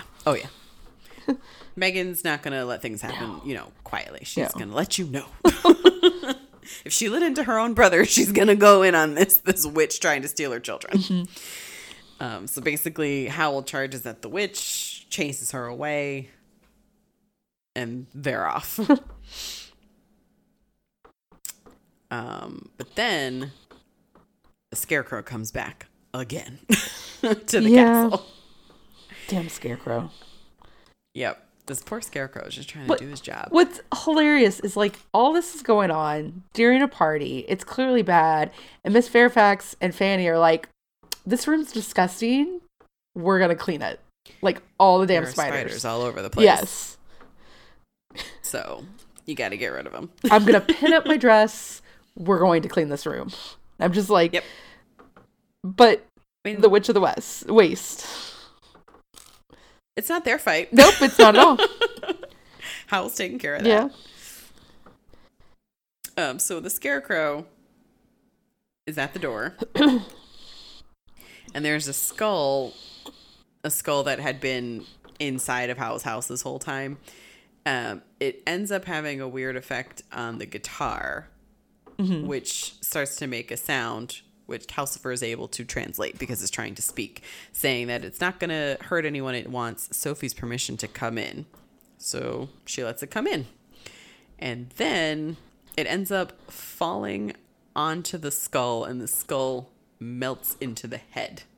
And now it can speak. Which I was like, this is really cool. Yeah. The weirdest magic. But it's awesome. Yep, very weird. But I was like, okay, I see what we're doing. Thanks, Sophie, for helping him when he was knocked over and her setting him up in the first place. And he says that he still has more parts missing that he's looking for. But then we hear the witch telling, her voice coming from somewhere, telling Michael to pass the message along to Howell when he gets back, and it's that she has Miss Lily Angorian in her fortress in the Waste, and he needs to come and get her. Yeah. So I was like, well, that was a good strategy on the witch's part. Yep, still the woman that Howell is in love with, or so everybody thinks. Right, while going after his family and then actually getting her was my thinking. So Sophie thinks this is all her fault. She takes the 7 league boots and she uses those to find the witch's fortress, which she does, and she's able to get in. But it seems like the witch is afraid of her stick, but not of her. Yeah. She's able to kind of trap Sophie with what was like the orange stuff. They're just two. Is it the 2 orange figures? Yeah, or like and then the stick. It's something turns into essentially like all these body parts of like Justin and the wizard are kind of like all around. Yeah, and the page boys that were there, they melt and turned into this orange stuff that sticks Sophie kind of to a wall. Sophie sees the headless body of Prince Justin. And we get to, which I was like, that's so weird. And we get to find out more from the witch and what she did, which was basically, she said she sold Wizard Solomon's skull when she sold his guitar. Prince Justin's head is walking around somewhere with the other leftover parts. And that this body that she has there, which I'm sorry, it's not just the prince's body, but this body is the perfect mixture of Prince Justin and Wizard Solomon, and it is waiting for Howell's head to make it our perfect human, which is like, wow. Yep. She's got some plans. It'll make him king and make her queen somehow. And they're going to take over the kingdom, basically. Yeah. this is a very long, elaborate plan. Like, maybe you could have just killed the current king and taken over. I don't know. But this is like a whole elaborate thing. Yeah. But also, like, Sophie's response is like, you understand his head's not going to do what you want. Like, have you met Hal? Right. This is not a good plan. So while Sophie's tied up, the witch leaves, but Sophie's able to use her stick to try to get the orange stuff to start coming off of her. But then the Scarecrow comes to help save the day, followed by Howl. I love that the Scarecrow is just like, I'm doing this. Yes. But Howl comes and he's able to kill the witch. He does tell the Scarecrow that he doesn't think that the Scarecrow will find the witch's heart there, but that her fire demon has it. Which I was like, what? Which is the point where it's like, Calcifer must have Howls.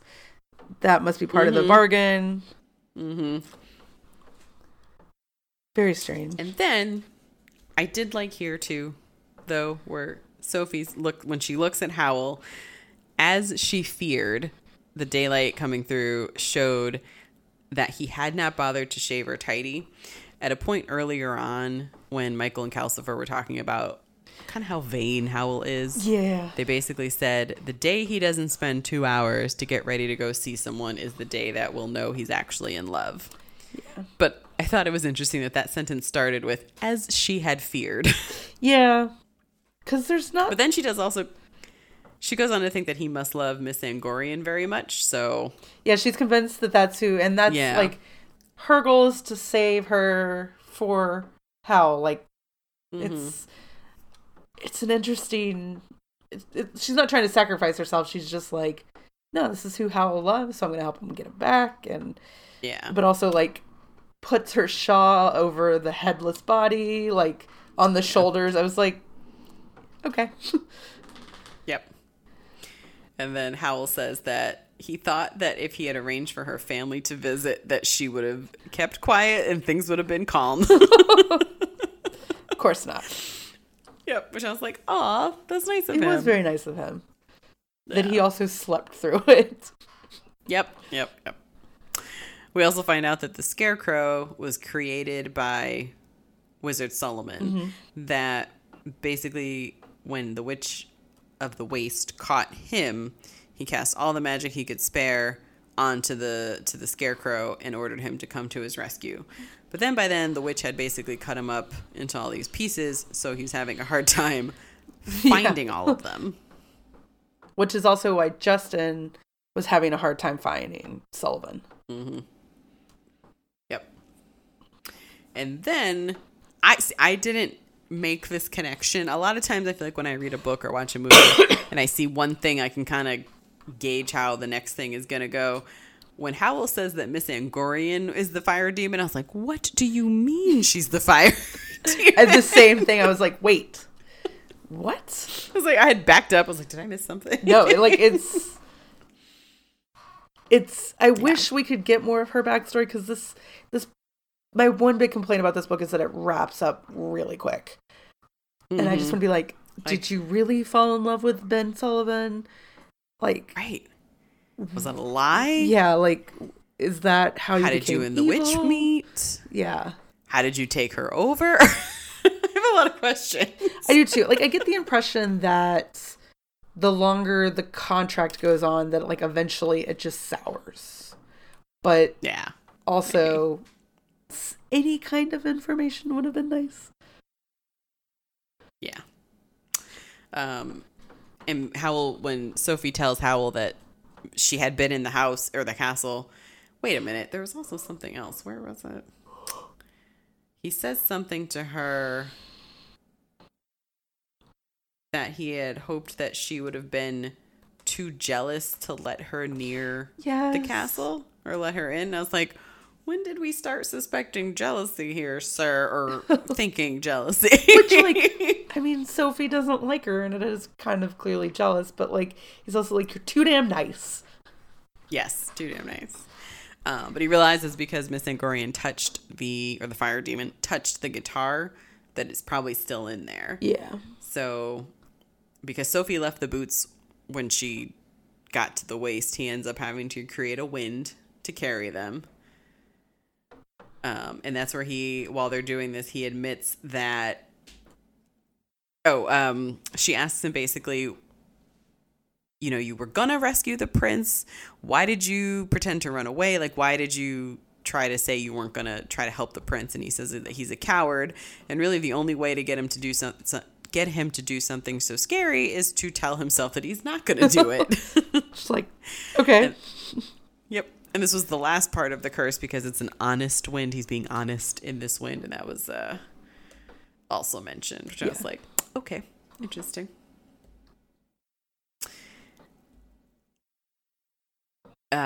When they get back, I think the guitar explodes, and then Miss Angorian is there, the fire demon, and she says she can lay hands on Howl's heart, and she picks Calcifer up out of his grate, and she squeezes him, and both Howl and Calcifer scream, and Howl passes out. Yeah. Sophie is able to save the day, essentially, because she tells her stick to beat Miss Angorian, but only her, not to hurt anyone else. Which I love. And the stick, yes. Because Howl says something to her before about how she doesn't think first. Yeah. She's like, I'm a failure. I suck. And he's like, no, you just don't think. No. Yeah. Think sometimes. So she does. And she's able to get Calcifer away from her as the stick tries to beat her to death, I guess. Yeah. So she talks to Calcifer and asks, like, if I break your contract, is this going to kill you? He says it would if it was anyone else, and that's why he asked her to do it, because she can talk life into things. So she tells him to have another 1,000 years, and she takes from him the part that is actually Howl's heart. Yeah, which I was like, oh, so that's how you're so damn connected. Yeah. And also, this is an interesting deal to make with a star. Yeah. But also, kind of how giving Howl can be. If he felt bad for this star that was scared to die, where he was like, okay, you can have my heart. Yeah. So that you can live. Exactly. Live like a human. Yeah. And also, it's like, is this why he keeps bouncing from girl to girl? Because he can't find love. Doesn't have a damn heart. Yeah. Or it's not in his body. I also liked Calcifer's reaction. He's like, I'm free. And he's like up the chimney and he is out. Yes. He's like, bye-bye. Yep. And then while he's doing that, Sophie puts the heart back into Howl. And that's where there's mention of like her red hair keeps getting in her face and this and that. Like little bits where I was like, okay, so Calcifer was able to do this. I also at one point... the phrases in this book, like how someone might say, oh damn, when they make a mistake or something, when Howl comes to, he says hell's teeth. There are some really good like phrases like that in this book. He's like, I've got a hangover. Yeah. And then he says he has to save that fool Sophie, and she's like, I'm right here. Where I was like, okay, you must be back to normal. He's able to pull the heart out of Miss Angorian and crushes it, and then that fire demon is no more. And he explains to Sophie that both him and Calcifer hoped that she could break the contract, and that neither of them wanted to end up like the witch and this fire demon. Yeah, that's where the hint of like, okay, maybe this relationship just is doomed to sour. But who knows? Yeah, maybe just as the time goes on. Yeah. But then I was also like, is it the demon itself? Because Calcifer doesn't seem like... kind of like on Buffy and Angel, not all demons are evil. Exactly. Maybe, Calcifer is a nice demon, and the one that was with Miss Angorian was like, no, I want all the power and I want to control you, so I'm going to be evil. Maybe the witch killed her, love, and that set her off. I really wish we got any information, but who knows? Or when Howl hurt the witch, she let the fire demon take over to get revenge. Ooh, I like that. Yeah, maybe that's, I don't know. Like you brought this on yourself. There's not enough information to explain their side of it at all. And that's basically my big complaint is I'm like, I just want to know a little bit more. Like, it's not enough to you can have a villain that you don't need an explanation for, like Michael Myers. I don't need his backstory. Like, there's just some people that are crazy or like that are just gonna kill people in the 70s, and but the way this is set up, it's like, I do need to understand, was there an actual love? Did this relationship just sour? What happened here? Yeah. But yeah. Yeah. And then, although Howell calls her sad, when Sophie's like, "You jilted the witch," he says something like she's a sad woman. So part of me wonders if we could get more information, if the fire demon had taken over by then. Yeah, I really wish. Or if it hadn't, and Howell was just being a dick. Like, yeah, she just didn't hold my interest. She was sad. Which is quite possible. Yeah.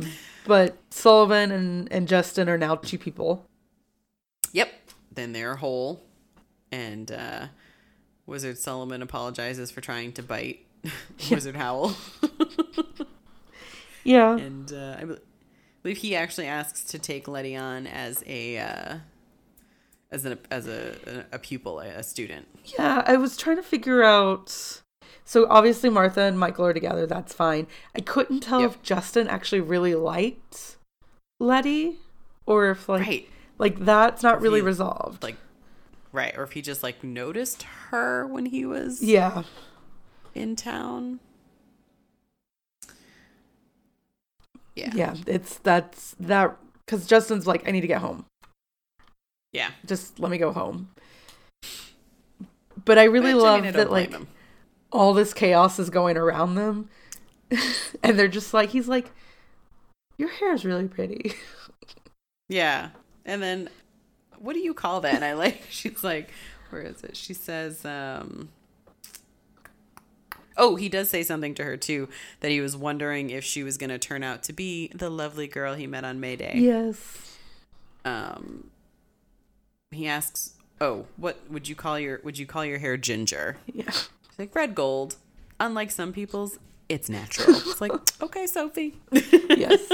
Well, she hasn't changed, and we find out Hal is just because Hal's heart is back does not mean that he's changed either. Yeah.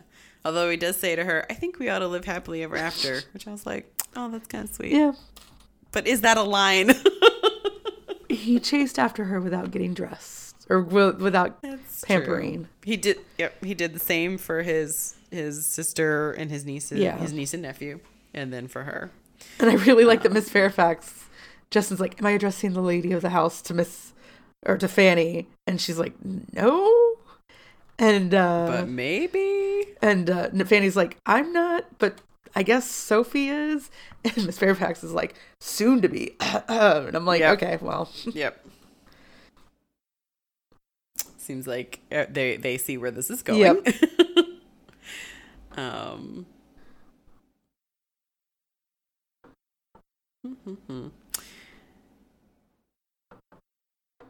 I did like, though, that basically, like, I like the way the chaos was described at this point.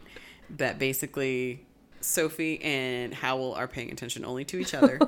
And if they had attention to spare, then they might have noticed all of these people trying to speak to them.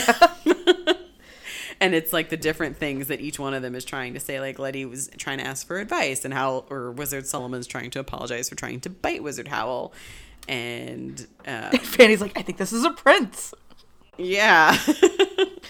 And Prince Justin is trying to thank him for rescuing him. And Martha, "Sophie, the spell's off of you. Did you notice?" Yes. Yeah, she noticed. Yes. But they're holding hands and smiling, and the only thing that gets their attention is Michael finally shouting, "I said that Calcifer's come back." And then they look, and Calcifer's back in his grate. Because it's raining. So sweet. I mean, he's like, "Yeah, I'll come back," but also it's raining. Yeah, he's like, "I don't mind as long as I can come and go." And it's raining and market shipping right now, so. Which is a very fun ending. Yes. So. Very cute. Yeah, overall, I wish I had this when I was a kid. I think it's a great book. Absolutely, yeah. because I probably would have been less jaded about Howl. But I mean, maybe I like the ending because when I first kind of thought, okay, this might be going the route of these two are going to end up getting together whenever Sophie gets turned back. At first I was like, am I on board? Because he's an asshole. Yeah. I never expected there to be a love aspect of this story. Yeah. Oh, not at the beginning. Yeah. No, I thought this guy ate hearts and shit. Yeah. Like, I thought he would be like a grumpy old wizard. yeah, but no, he's young, and then he gets covered in green slime when he's throwing a temper tantrum. That's where I was like, this is it. This is... I mean, I know we knew at that point how vain he was, but that temper tantrum just was like, okay, all right, I don't think you're evil at all. You're just an idiot, like a crybaby. Yep, you're just a vain... I think he's intelligent. He's just a vain drama queen. Yeah. Well, too, because also there's a point where Sophie sees him teaching Michael, and he says something to Michael. Now, I know I'm slapdash when I put stuff together, but there's no reason that you should be. Yes. Like, do things neatly and orderly. Whoops. So, yeah, I like it. I have not gotten the second or third book yet, but I probably will. Yeah. So kind of along that. Do you know what you're reading next that's not for the podcast? I do, actually. I have, still learning how to use this Kindle. It is called, because I keep getting the title backwards. Hang on. I'm on the fence about this book, so it will be interesting to see if I can get through it or not, because I have only read one other book by this author, and I did not care for it. So It is called Sawkill Girls. It's supposed to be some kind of like mystery. It's getting good reviews, but so did her other book that I didn't like. So who's the author? It is, I'm trying to find the here we go. It is Sawkill Girls by Claire Legrand. Her other book, Furyborn.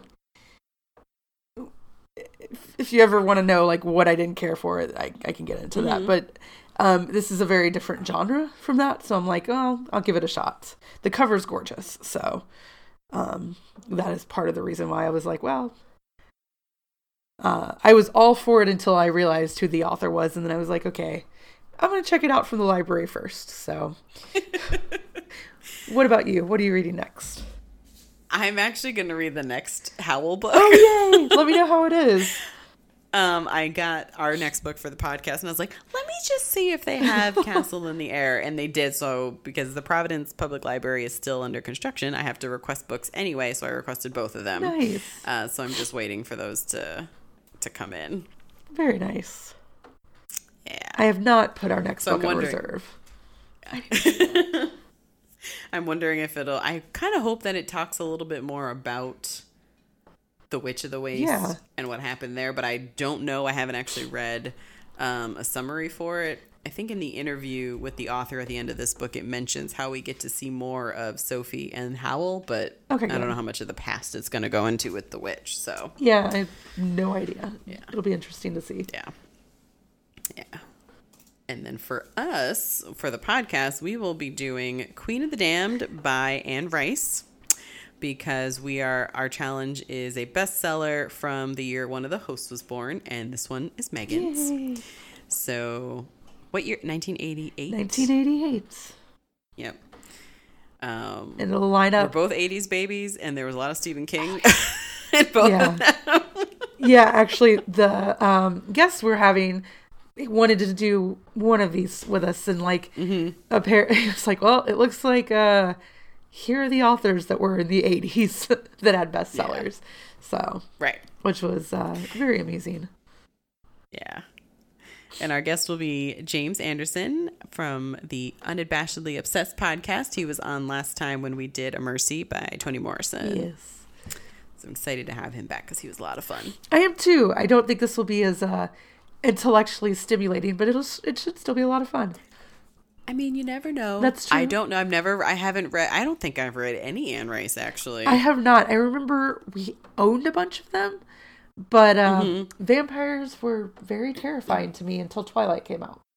Like, I never thought I'd read a vampire book until Twilight. So, gotcha. I think it was one of those, well, we could talk about that next week, because I'm never going to remember the title. Okay. Yeah. Yeah, I think my closest to Anne Rice was just seeing Interview with the Vampire. Oh, yes. Great movie. Yeah, but I also don't know how much they changed from the book. Nope. No idea. No clue. Oh, right. So where else can people find you besides here? So 2 of my podcasts are currently on hiatus. The other one that's still going strong is Minds at Yerk. So you can go find me over there, which comes out generally on Tuesday or Wednesday, every other Tuesday or Wednesday. So yeah, go listen to us reread the Animorph series. What about you? Still here for now. Okay. I think maybe next time I might have that other thing that I can go into, because I think it'll be out. Okay, by then. good. Hopefully. If not, very soon. But for us, you can find us at JBC Podcast on Instagram, Twitter, all the social media. And then we also do have the Facebook page, A Handbook for Judging Fabulous Retellings Covers. Yay. So thanks for joining us. Come back in 2 weeks for a bestseller from 1988, or if you want to do the year you were born. If you want to read along with us, again, Queen of the Damned by Anne Rice, and we'll be back with James Anderson from Unabashedly Obsessed. So thanks for listening, and keep supporting your local libraries.